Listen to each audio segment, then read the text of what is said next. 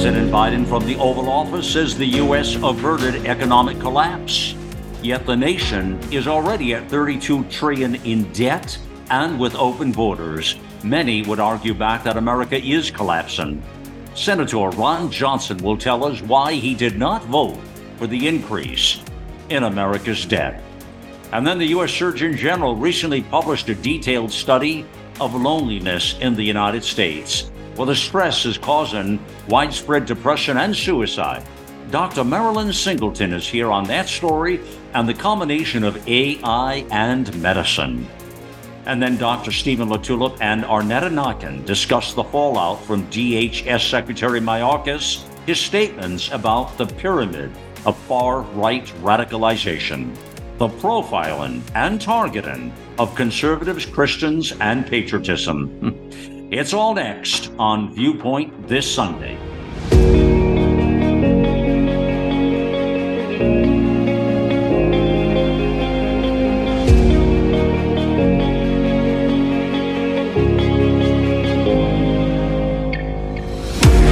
It's time to put away the bias, the lies, and deceit, and bring forth real talk from real people about real news, providing the out loud truth and capturing the essence of a new generation, all in a fast-paced hour.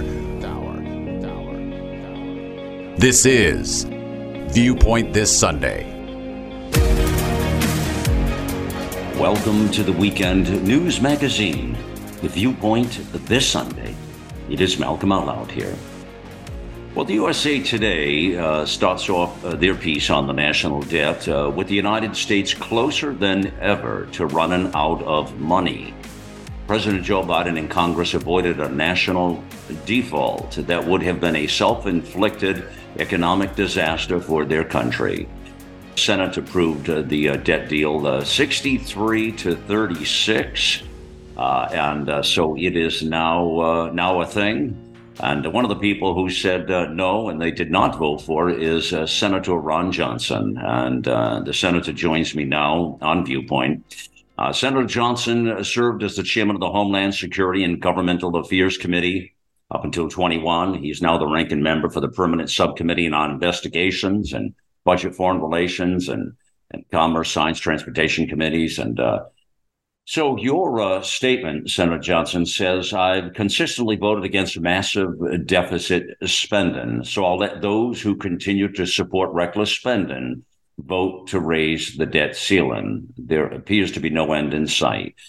Now, the president says from the Oval Office that the U.S. averted economic collapse, he calls it. And there's been a lot of adjectives used that are catastrophic in nature about this happening. Here's what I'm wondering, sincerely.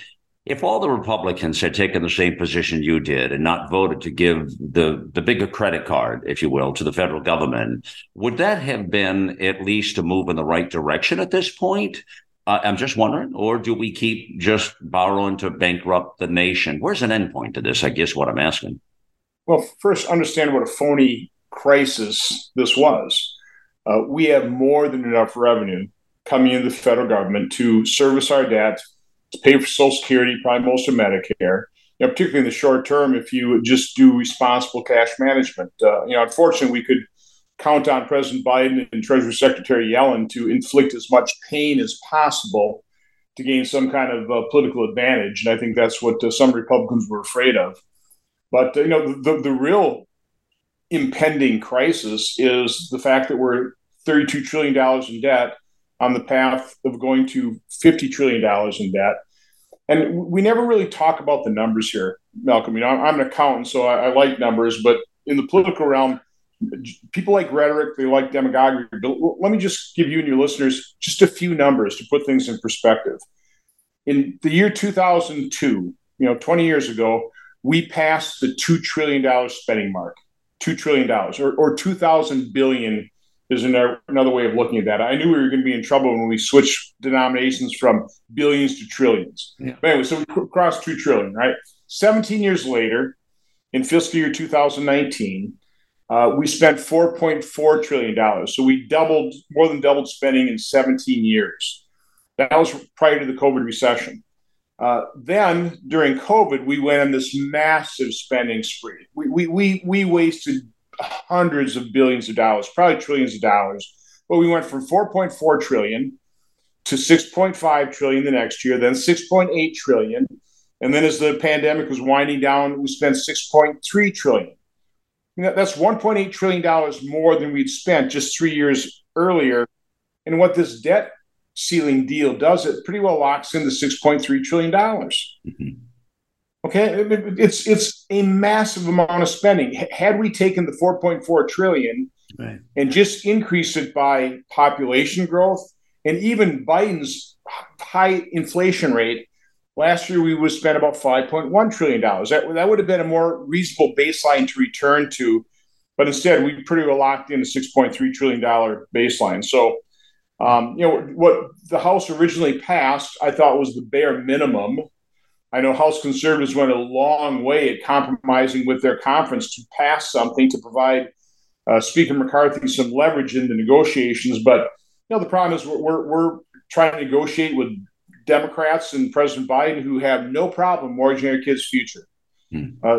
Just spending like there's no tomorrow and not paying attention to the impending crisis of a debt crisis. Right. When we're no longer the world's reserve currency and we can't borrow money the way we can. Yeah. Then we're not calling the shots at that point for sure. You spell out pretty well there. That's great opening sequence because it's really a game of smoke and mirrors is what it is. And but it's the court of public opinion is what they're driving all the time. The court of public opinion. That's the campaign that's always being run.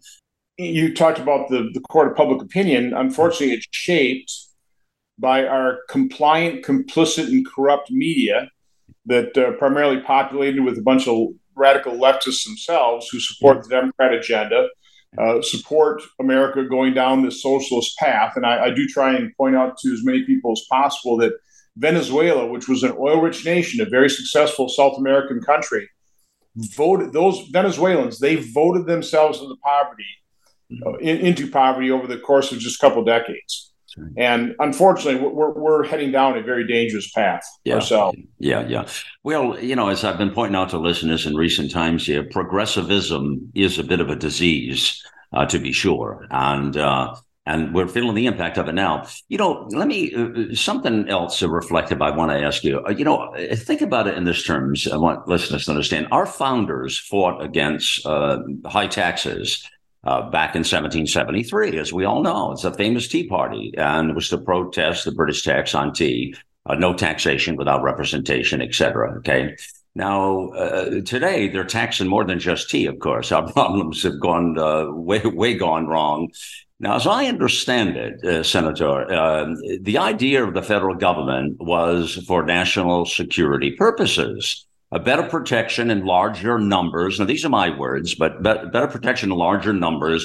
So we joined together, and that became what we now call the United States of America. It was a national security deal, more so than anything. This was the common ground, I believe, at least from my recollection of history, that was the American experiment. And I use those words. Now, the American experiment right now appears to be badly wounded. It's wobbling. I mean, it's injured badly. America today, in my estimation, Senator, is a very sad reflection of what we were yesteryear, and it's happening in our lifetimes. Here's what I want to pose to you. Unless we reverse engineer, I would call it reverse engineering, again, my words, the United States of America, are we on a collision course with the New World Order reality at this point? That's certainly my concern. And let's face it, our founders were geniuses. They had studied history. Mm-hmm. They had come from tyrannical regimes. They understood that men and women were certainly not angels. So if we don't want to live in anarchy and chaos, we do need government. But they also recognized that government wasn't designed to solve all your problems. Government was by and large something to fear. You needed some of it, but they knew as government would grow, your freedoms would recede. And so they tried to establish this system, and they were pretty successful at a system that with checks and balances to keep the federal government from becoming more powerful. I mean, they wanted most of the governing authority in the sovereign states. Government close to the governed, where it's more accountable, it's more efficient, it's more. Again, it's accountable to the people. But over the years, it was the turn of the 20th century. Federal government was about 2% of our GDP. Right. And state and local governments were about 5%. So total government take, this was, again, early 1900s, of around 7%. Recently, the federal government spent about 25% of our economy. And state and local governments, I think, about 15%. So a total take of government about 40% versus 7%. So you can see how we've kind of turned the foundational premise of this nation on its head, where now the federal government is, the big daddy. It's all powerful. And as a result, we've seen our freedoms receding. What's suppressing, Malcolm, is how many of our fellow citizens willingly give up their freedom for a false sense of security. We saw it really happening during COVID, where people just blindly followed, idiots like Anthony Fauci and, wore 2, 3, 4 masks, knowing that they weren't going to work. So no, we need to return to the foundational premise of this nation. We need to demand that governing authority comes back close to the people, the states, local government, and we need to shrink the size of the federal government and its influence over our lives. Yeah, for sure. I've noticed trending on America Out Loud in recent days over the last week is a government beast has been trending a bit here, government beast. And because it is a beast, everybody is recognizing the size and scope of this thing is completely out of control. You're exactly right. Another big point which ties in immigration, I want to touch with you on, in an attempt to keep the federal government, to continue on this conversation we're having, Senator, to keep the federal government in check. Back in 1791, and I speak about the 10th Amendment a great deal, the 10th Amendment was ratified, states' rights, federalism. Yeah, I mean, come on. Stating that the federal government has only those powers delegated to it by the Constitution, and that all of the powers not forbidden to the states by the Constitution are reserved to each state. Now, this was a beautiful thing, and it kept them in check, the beast, if you will, the government beast. Since taking office, President Biden now has seen an illegal immigration explosion of more than 5.5 million, larger than the population of 28 states. Let that sink into your minds, people. Wow. I see reports now there are about 23 states. There's a coalition coming together against suing the Biden administration, putting together a case about the unlawful immigration policy, 23 of them. And now keep in mind, we have about 26 Republican governors to 24 Democratic, gives you a perspective. But even the Democratic governors have been complaining very loudly, but they're not joining into the coalition, of course, because they just follow their ideology rather than what's good for the country. Sadly, it's a sad case. And then to top all that off with these. So my question with these states getting together, isn't that where the power is now moving forward? I mean, listen, we the people, we the states, the only way I can see it, because it's a tall order at this place. Every time you and I talk, we know it's a tall order. We know flipping the script on this thing, or reverse engineering, as I call it, is massive in size and scope. So, but the power's got to be that 10th Amendment and federalism in the states. The states have got to push back. It's got to happen at the local level. We've got to push the local level. We've got to push the state governments to say, enough, Uncle Sam, enough.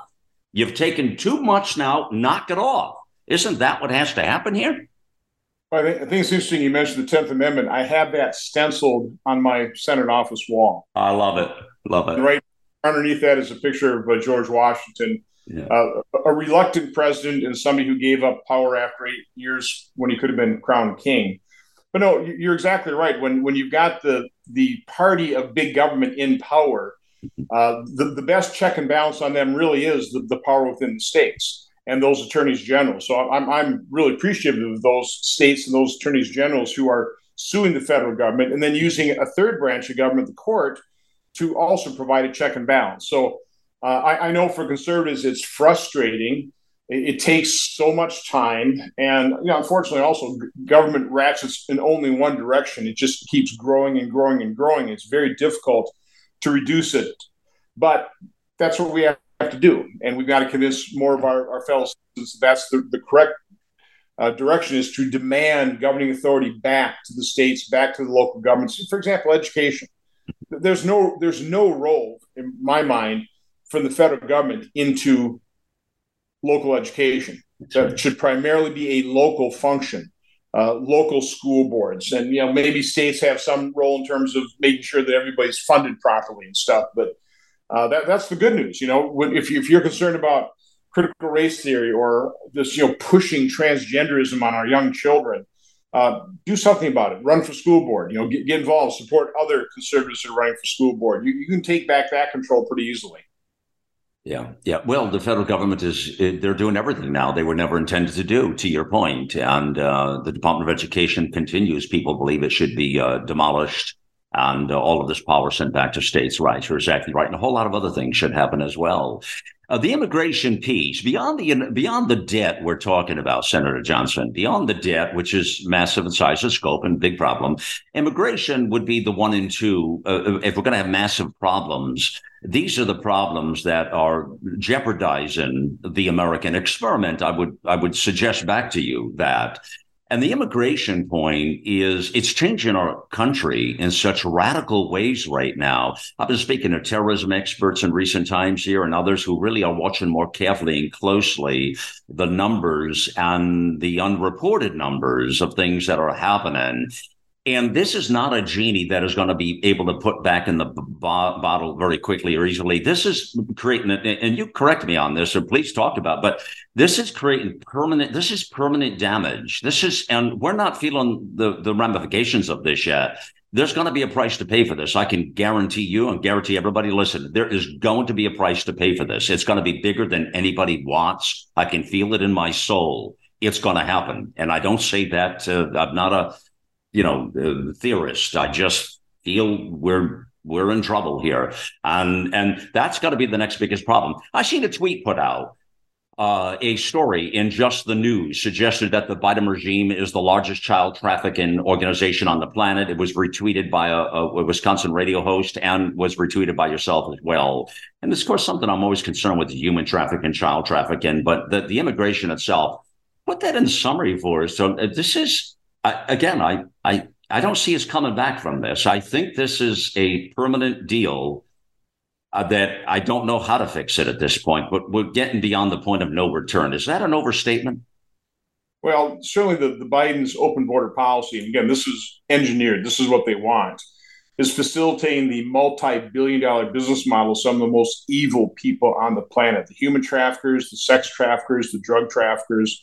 And, the harm it's doing our country is incalculable. For example, of the somewhere between 5-6 million people that have probably been either encountered and processed and dispersed or have entered the country as known or unknown gotaways. So we know they've come in, but we don't know who they are, or we don't even know how many people come in. So that number is somewhere between 1 and 2 million people. So those would be the drug traffickers. Those would be the gang members, the terrorists. Don't forget the terrorists. That's documented now. And that would be the terrorists. And we have no idea who they are or where they are because we've allowed our immigration system to get completely out of control. Malcolm, we're a nation of immigrants. It has made our nation strong. All these people seeking freedoms, coming into our country to seek a better life for themselves, their family. They work their tails off. Amen. But it has to be a legal system. This doesn't work for anybody. People coming in here now, they'll be working in the shadows. They can be abused by their employers. Plus the bad people that we don't know who they are that have also come in with the other people who are just coming here to improve their lives. So it's got to be a legal system. And Joe Biden has so delayed our ability to establish a functioning legal immigration system. He's destroyed it.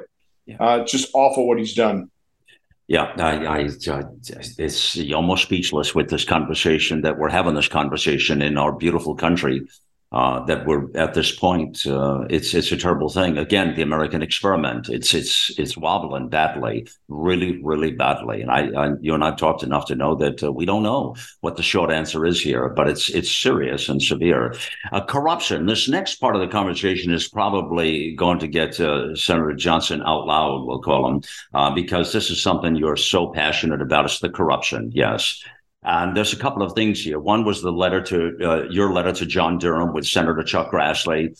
And I spoke to his folks about it as well and demanded answers from this special counsel, John Durham, about these cross-hurricane figures, what have you. And then I see a very bold message you put out there, which I so applauded, the fact that you're at a point now where you're just naming names. And I really appreciate that about you. It says, here's a partial list of corrupt government actors. Hillary Clinton, Lois Lerner, James Comey, Andrew McCabe, Peter Strzok, Lisa Page, John Brennan, Adam Schiff, Anthony Blinken, Mike Morrell, and the Bidens. And we're only getting started, you say. Bring that all together in the corruption and this letter you did with Grassley to the special counsel, because there was nobody held accounted for anything. They continue. It just blows my mind. They continue to get a pass no matter what they do. I became chairman of the Senate Committee on Homeland Security and Governmental Affairs, which is the Senate Oversight Committee. And, I became chairman in 2015, just as the Hillary Clinton email scandal broke. Now, this was following the Tea Party movement and Lois Lerner when Obama weaponized the IRS against the Tea Party groups. So I've just, since I entered government in 2011, I've just seen this steady progression of the federal government being weaponized against its citizens, and it's the same cast of characters. It's the Obama administration, then Hillary Clinton. It's the Democrat Party, and people who are loyal to it. And then it's James Comey, and it's the whole cast of characters that were involved in editing the exoneration email of Hillary Clinton. They became the Crossfire Hurricane team, and it just continues on to the final example. It's not the final, unfortunately, but the most recent example is the corrupt letter signed by 51 former intelligence officials that interfered in our election to a far greater extent than anything Russia or China could ever hope to accomplish. So it's just amazing. You take a look at COVID, how our health agencies have been captured by big pharma. And I would argue that probably the USDA is captured by big agriculture. And our defense industry has been captured by the military industrial complex that Eisenhower warned us against. And we've just done nothing effectively to push back against the corporatism. And again, I'm a private sector guy. I have no problem with big business, but I have a big problem with big business or big unions capturing the government agency, gaining power against the interests of the citizens. And that's what's happening from both the right and the left, unfortunately, from the private sector as well as from leftist groups. And so we just see corruption throughout our system, but it's big government that facilitates it all. If government wasn't so big, if it wasn't also powerful, it couldn't be captured by big business. It couldn't be captured by the unions. And government would serve its purpose, which is the defense of this nation, security of our borders, protection of the citizens, protection of our liberty. But understand that is the main function of government, is protection of our freedom. And right now, as government's growing, our freedoms are receding. The government's doing the exact opposite. It's taking our freedom away. Man, you say it so well there, so well. It's national security. It's what it is, our freedom. You're exactly right. And they're doing anything but that. They're doing anything but what they were designed to do, what the framers built this experiment for. They're totally out of control, man. It's beyond the pale here, what's taking place. With all this corruption, we've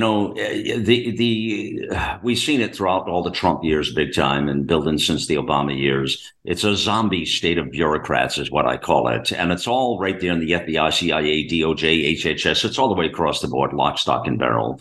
There are all of these bureaucrats or zombies that think that they run the joint and think they own it. And I've been speaking pretty loudly out there about this point because I think it's our biggest point of corruption is that. Beyond the rest of it, it's that part right there. So I would say to you, with everything because you've seen a lot of information, a lot of thoughts here about this corruption, and you know how far and wide it is, and you know far more than anybody listening to this broadcast right now, Senator. You know far more than I could begin to think I know and would say about it. Some of these things you're probably not able to share, and some things you may not be willing to, based on scaring people to the point of no return. But I want to ask you with this corruption, what does your heart of hearts say at this point? Is there any going to be, is this thing, is the corruption so loud and so there that they're not going to be able to hide it? It's already out with the Durham, but I mean, will anybody, is there any accountability for this thing? Does anybody get held? Does anybody get a parking ticket for this thing? Does anybody get a parking ticket for this thing? What? Tell me. I think first, Malcolm, I think we need to understand that exposure is a pretty significant piece of accountability. Yes. If you're in the political realm, Hillary Clinton lost election because I would say the American public held her accountable for her, what I would consider almost criminal activity with what she did with federal records. So that's the first, and from my standpoint, the most important piece of accountability is exposing them. So they no longer can serve. They can no longer be corrupt. But I've asked in other tweets too, how pervasive, how deep is the radical left deep state? It's important to label it. We do have a deep state, okay, but it's populated by radical leftists. Progressivism. By progressives. It's just not populated by conservatives, okay? No. So we need to recognize that. And again, when I'm talking to young people, I always ask them to please jealously guard your freedom. Appreciate what their parents and school administrators are doing in terms of their education. Appreciate the fact that you've been born here in this land of unlimited opportunity, but understand what's happening and understand that the essential ingredient that's made America great, that's allowed us to dream, aspire, and build and create is freedom. It's that freedom. But a more fundamental value is truth. So seek the truth, jealously guard your freedom. And if we have more and more Americans waking up to that reality, we've got the framework here. We know what works. Right. It's worked for pretty well for 200 and some years, and we have to do everything we can to preserve it. Well, and to bring it just right there to a head with what you say, the Harvard Capps-Harris poll, which I know you've seen, says that large majorities of Americans say they are not surprised to learn that the FBI abused its power in the Trump-Russia probe to help Biden. And large majorities also say they are deeply worried about the U.S. security state's manipulation of U.S. politics, and we need sweeping reform. So that is a bright spot, isn't it? It is. It takes a while. Again, part of the deep state, if you will, is the media, the compliant, corrupt, and complicit media. So they're a bunch of leftists as well, the mainstream legacy media. But we still have free speech. We still have a free press. We've got shows like yours. We have the internet. Thank God that Elon Musk took over Twitter. And that's kind of a blow for freedom as well. So we've got Substacks, we have alternate media. So you can get the truth. But the problem we have is it's more and more difficult to discern what truth is. Yeah. And that's unfortunate. That's where we need citizens to use their common sense and try and be as discerning as possible. And just, some of these things don't make sense, and use your common sense to discern what really is happening here in this country. Yeah, Senator Ron Johnson, thank you for remaining part of We the People and representing Americans and Wisconsinites in the way that you do. We really appreciate you, sir. Well, thanks for doing what you do. Keep it up. Thank you. All right. That's Senator Ron Johnson here. Friends, we'll take a quick pause and we'll return with Dr. Marilyn Singleton. First time she's been on the broadcast. The government-imposed epidemic of loneliness study. Coming up next, more Viewpoint in just a moment. The America Out Loud Talk Radio app is on Android or Apple. It's the perfect way to listen in to the new generation of talk shows and hosts who are ready to inform and inspire. The pandemic may be over for some, but millions of Americans are needlessly suffering from the long-term effects of toxic spike protein from COVID-19 and the vaccines. Fortunately, Dr. Peter McCullough and his team at the Wellness Company designed their spike support formula with the miracle enzyme nattokinase, scientifically studied to dissolve spike protein so you can feel your very best. Go to OutLoudCare.com today and use code OUTLOUD for 25% off your first order. Whether you're an independent, a Democrat, or a Republican, one thing remains true. Airborne viruses love us equally. You've all heard Malcolm and the great Dr. Peter McCullough talk about the advanced nasal solution Cofix RX. Cofix is made in the USA and recommended by thousands of doctors and pharmacists nationwide. Spray goodbye to colds and flus with a Cofix RX Nasal Solution Cleanse. That's COFIXRX.com. Save 20% by using promo code OUTLOUD at CofixRx.com.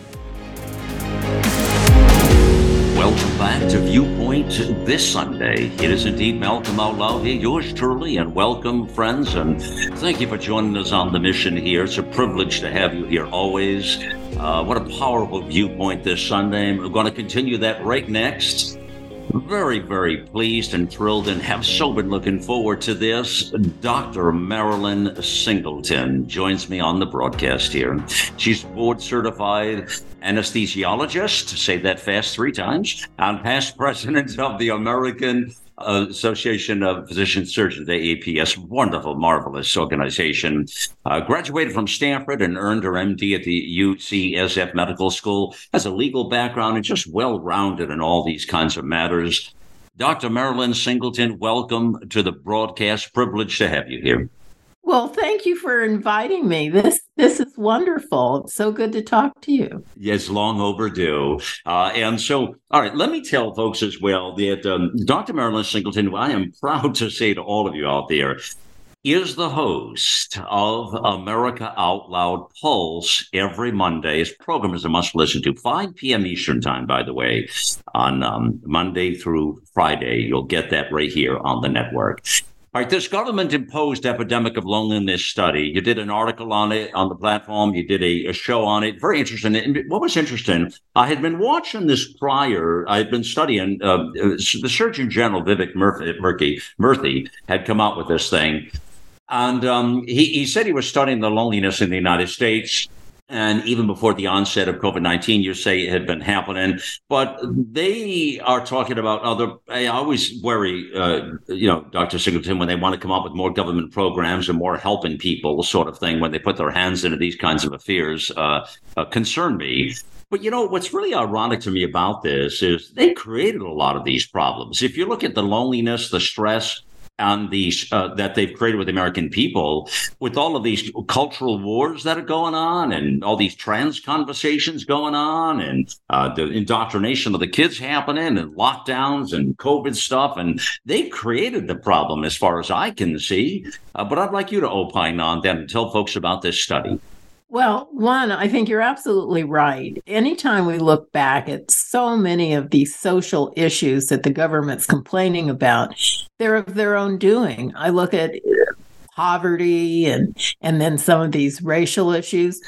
Let's go back to the 60s when they started the Great Society and having welfare only for homes that did not have men in the homes. And guess what? People kicked the men out of the home so they could get the money, and because they needed the money, rather than having government encourage the man, okay, you're on tough times, stay in the household, keep the family together, and then you'll get back on your feet with a little help from the government, not the government imposing themselves as your new daddy.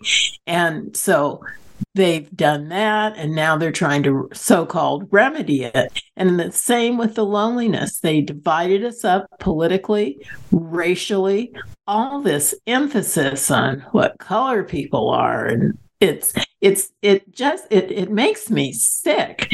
And so as a society, we're getting divided with the imprimatur of the government on it. In fact, it's kind of, to me, all part of the game.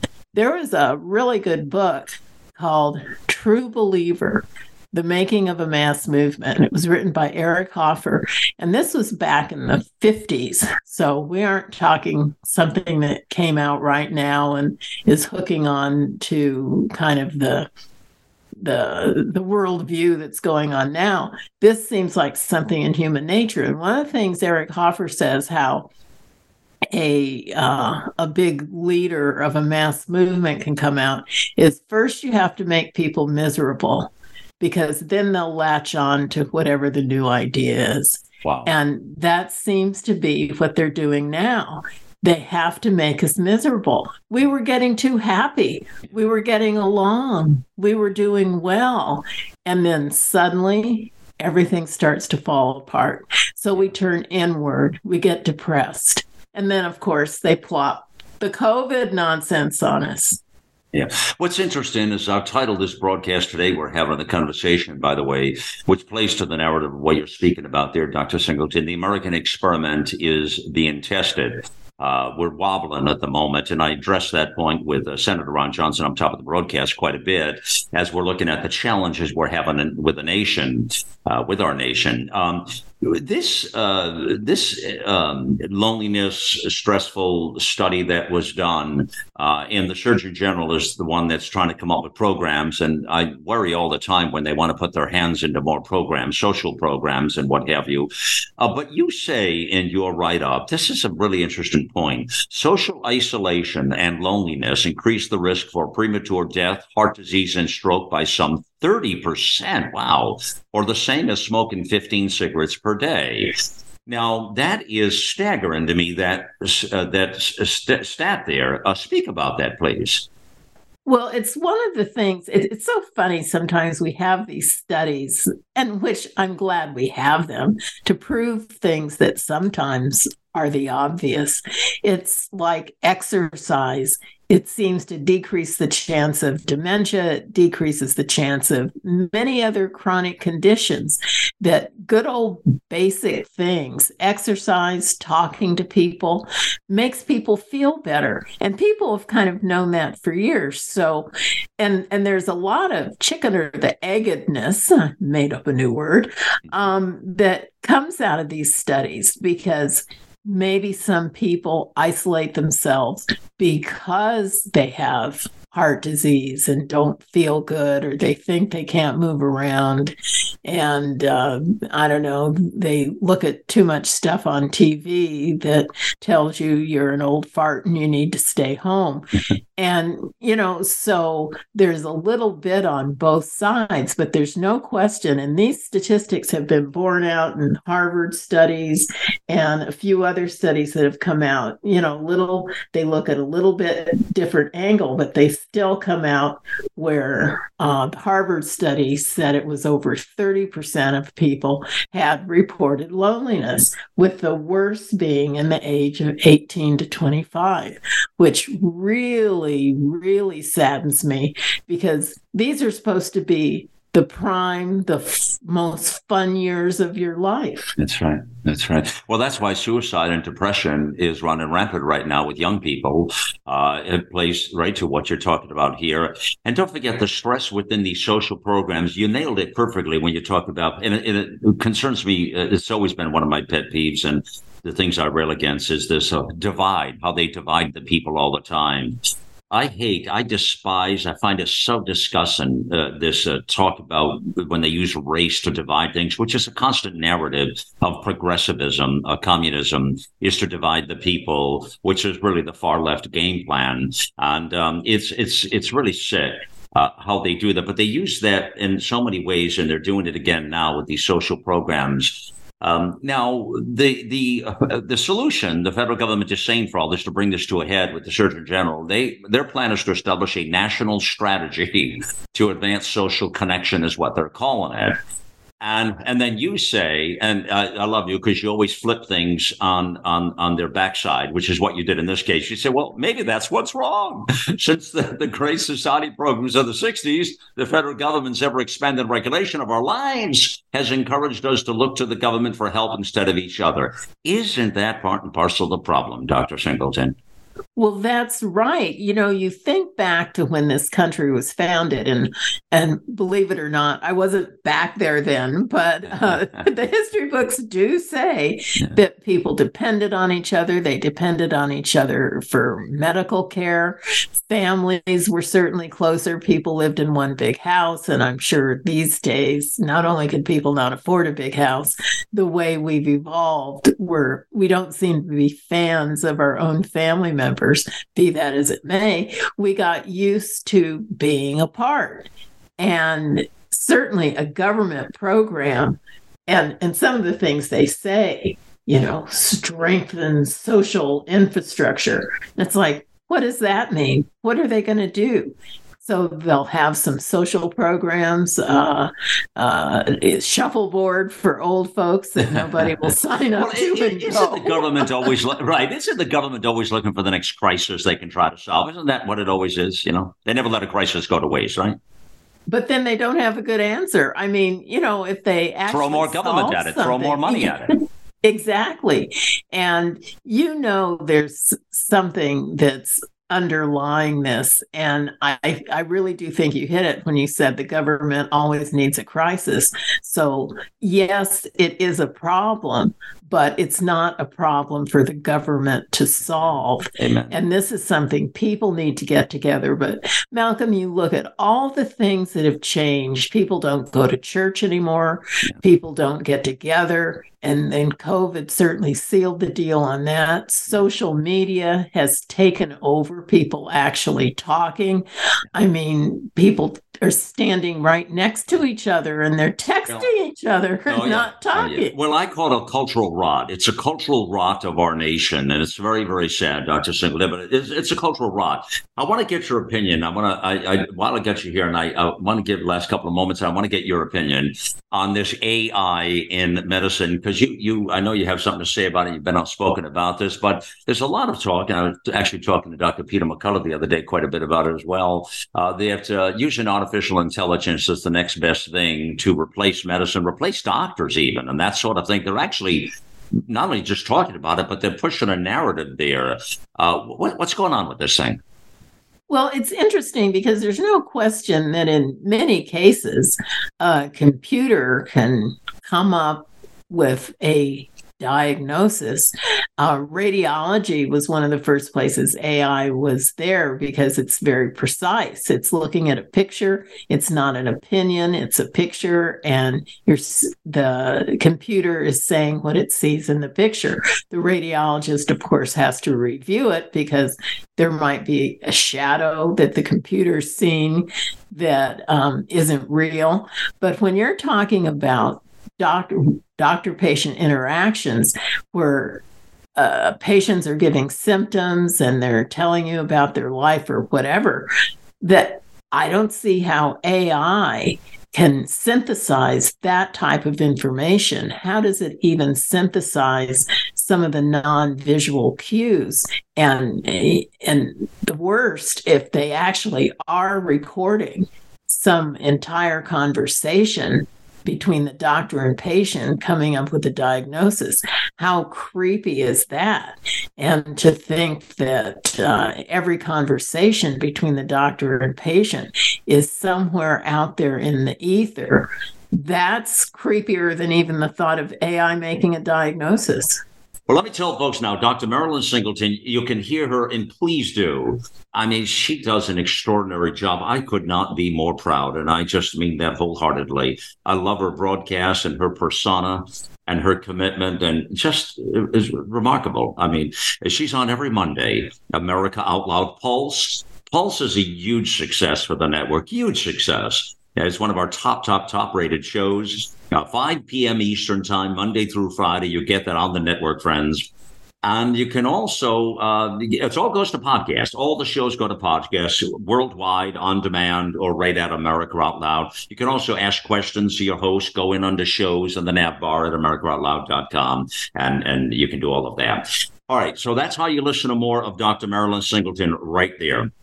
Let me also tell you about this wonderful new feature I'm super excited about. We've been working on this for a while here, and that is AmericaOutloud.shop. Very simple. Now you just need one URL is all you need, AmericaOutloud.shop. It's very, very cool with all these amazing, marvelous products. And we have more coming, by the way, that we are partnering with some. We just want to get healthy immune system and bring health and, well, make it cool again. Make it cool again, I guess you might say. And a healthy immune system will do that, I'll tell you right now. And many of us who staved off all of this COVID business and avoided all the vaccine nauseation, had pretty good immune systems. Friends, you can do that with Healthy Cell, the right there, the immune super boost that we brag about all the time. It's marvelous because of everything that's in that product. But all of the products on there, the spike support from the wellness company is amazing. That's fights back. It's got the nattokinase in there. You get 25% off that product or the Healthy Cell. All of the links in the AmericaOutloud.shop have the discount automatically. It'll put you right into the company to get the Out Loud discount. The code is always Out Loud. That's how you get it. So anyways, enough of that, but that's keep yourself healthy and your loved ones around you, your family, the people who you cherish. Keep them healthy. You got to be disciplined. Got to get out and walk and breathe and enjoy this beautiful life and fight the government back at the door, but enjoy it while you're doing it and take some Healthy Cell and spike support and take all the things you need to do to stay and remain healthy. Friends, I want to take a quick pause now. This next segment will blow you away, or it will irritate you, or you will, well, I'm not sure what you're going to do, but it is about as outrageous and nauseated as anything I could present to you. And I mean that wholeheartedly, and we'll have the proof of it in a moment. It's the targeting of not just conservatives, but Christians and patriotism in a way that you cannot believe. Buckle your seatbelt. More Viewpoint in just a moment. We are fighting the ultimate fight between good and evil. AmericaOutloud.com replaces groupthink with innovative think. Well, it was Walt Whitman, the poet, who said, "Keep your face always toward the sunshine, and shadows will fall behind you."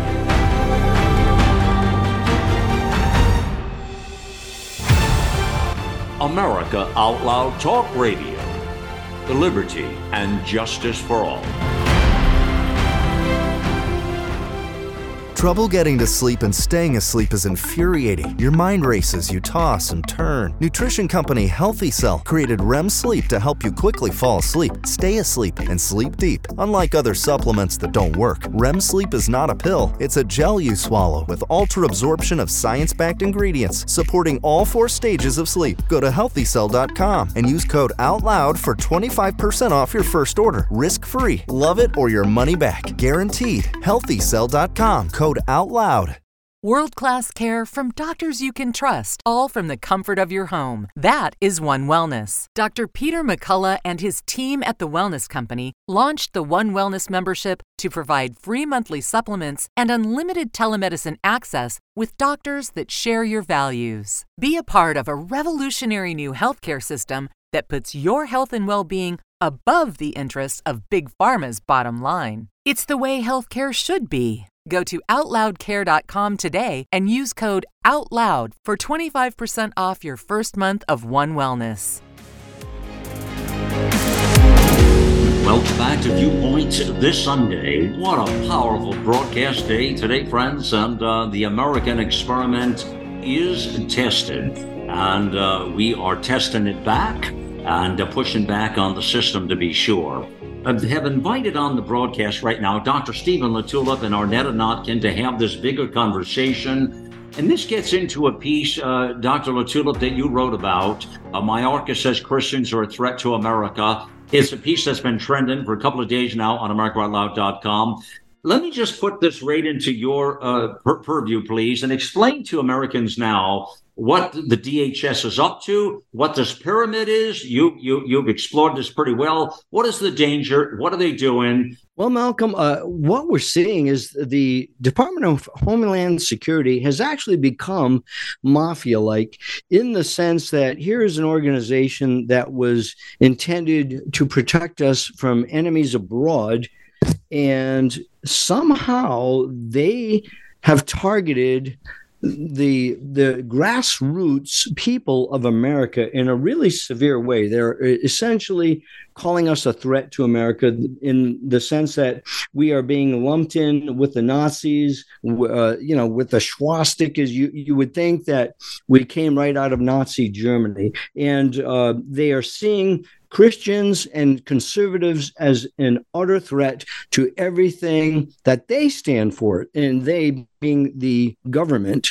that is currently attacking us. Okay. Now, this pyramid of far-right radicalization that it's called, I'm looking at it right now as I talk to you.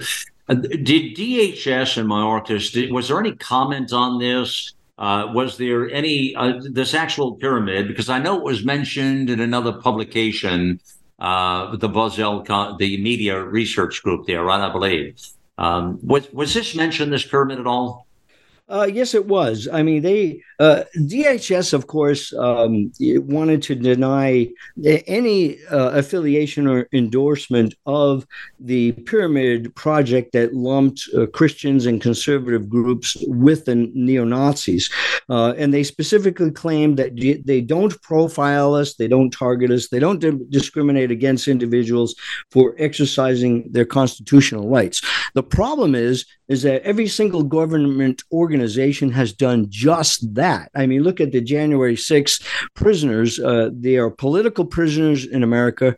While Antifa runs loose and free after all the damage they did to American cities, here we have people who were petitioning the government with a redress of grievances because of an out-of-control government, and they sit in prison now. Many of them are still awaiting trials. They've been wrongly jailed, and this is what the Homeland Security Group has done. And of course, they are welcoming the invasion in our border, and I would say that they are actually coordinating it actively. Mm-hmm. Arnetta, Christians are being chastised, persecuted all over the world. I mean, that is not a new thing. But now we're seeing it in the full light of day here in our own nation. These Christian groups are being targeted. It's come a long way, and I see them in the radicalization pyramid I'm looking at right this moment here, they've been lumped into this group, as Dr. LaTulippe says there.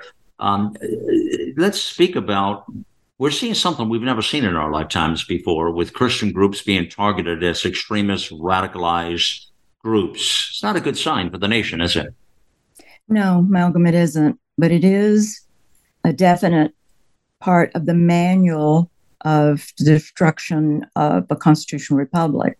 First thing they do is shut down your voice, take your arms away, and then they remove God from all aspects of our lives, or they try to. Well, they've already been trying to remove God. That's already happened earlier, right?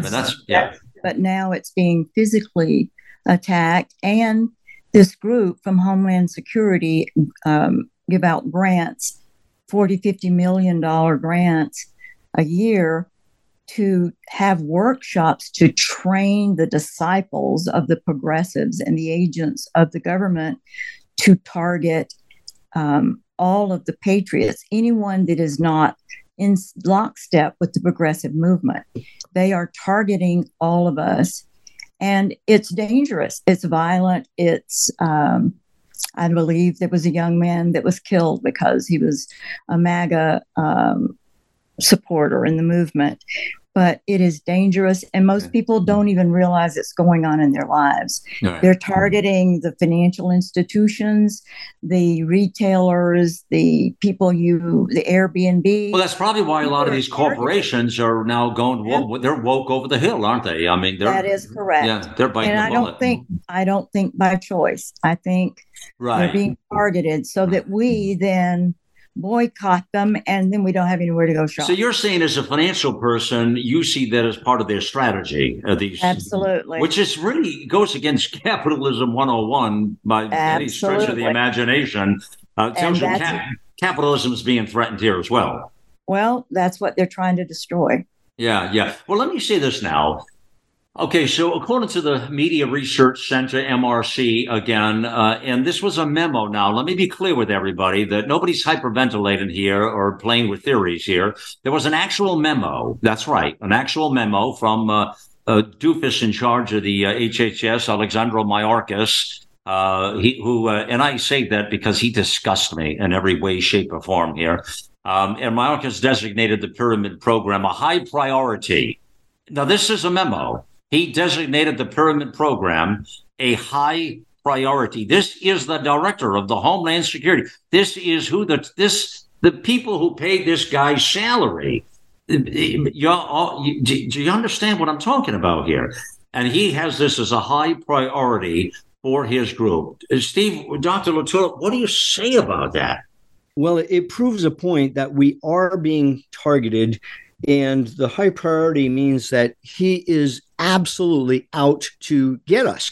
And so, if we're starting to feel a little bit paranoid finally about our government, I think that we need to acknowledge that this paranoia makes good sense when our government actually is out to get us. And we see it happening. I think the pyramid's going to shift. I think that Christians are going to rise on the pyramid, being seen as an ever increasing domestic threat. And we are the target of what's called domestic extremism. That's what they're calling us. And this is just the everyday good American patriotic citizen. Yeah, well, that is really well said. But it should scare everybody what we're talking about now. And it comes back to the old story that I don't know how to really get this point across any better, friends, but that old story where they come for the neighbor, the friends, the family, the others, and then you were fine with it, but you didn't do anything. That's the warning I sort of give out there when it comes to our friends on the other side of the aisle that are looking for a political party. They're looking for a movement. They're looking for, they know their party's been hijacked by the radical communist extremists. They know that already. They know, they're aware. And so now they are in flux. And that's really important. Here's the movement. That's one of the things we're going to focus on the show on Monday. Give people, we just put the show together just moments ago. You'll hear it on Monday on Malcolm at 8, The Voice of a Nation. Dr. LaTulippe, in your summary, to just take each of your last couple of minutes here, 30 seconds, and tell folks why they should listen in on Monday to The Voice of a Nation of Malcolm at 8. What did we accomplish? What do people get to learn from that place?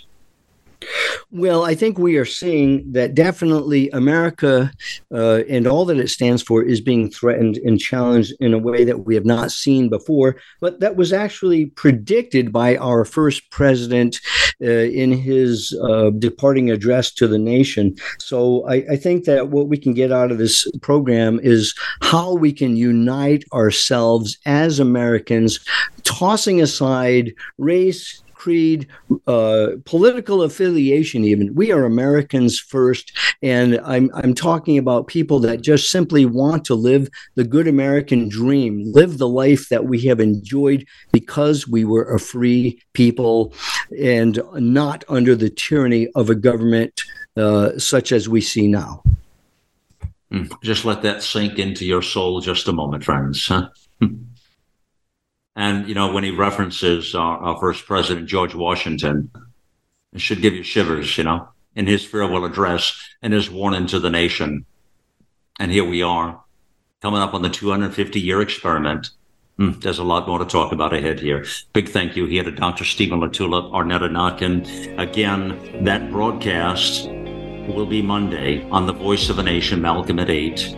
But what a tremendous program here. Thank you for being part of the mission. It's all back at AmericaOutloud.com.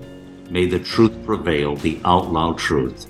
Thank you for joining me on the mission. It's time to get involved and get loud, America.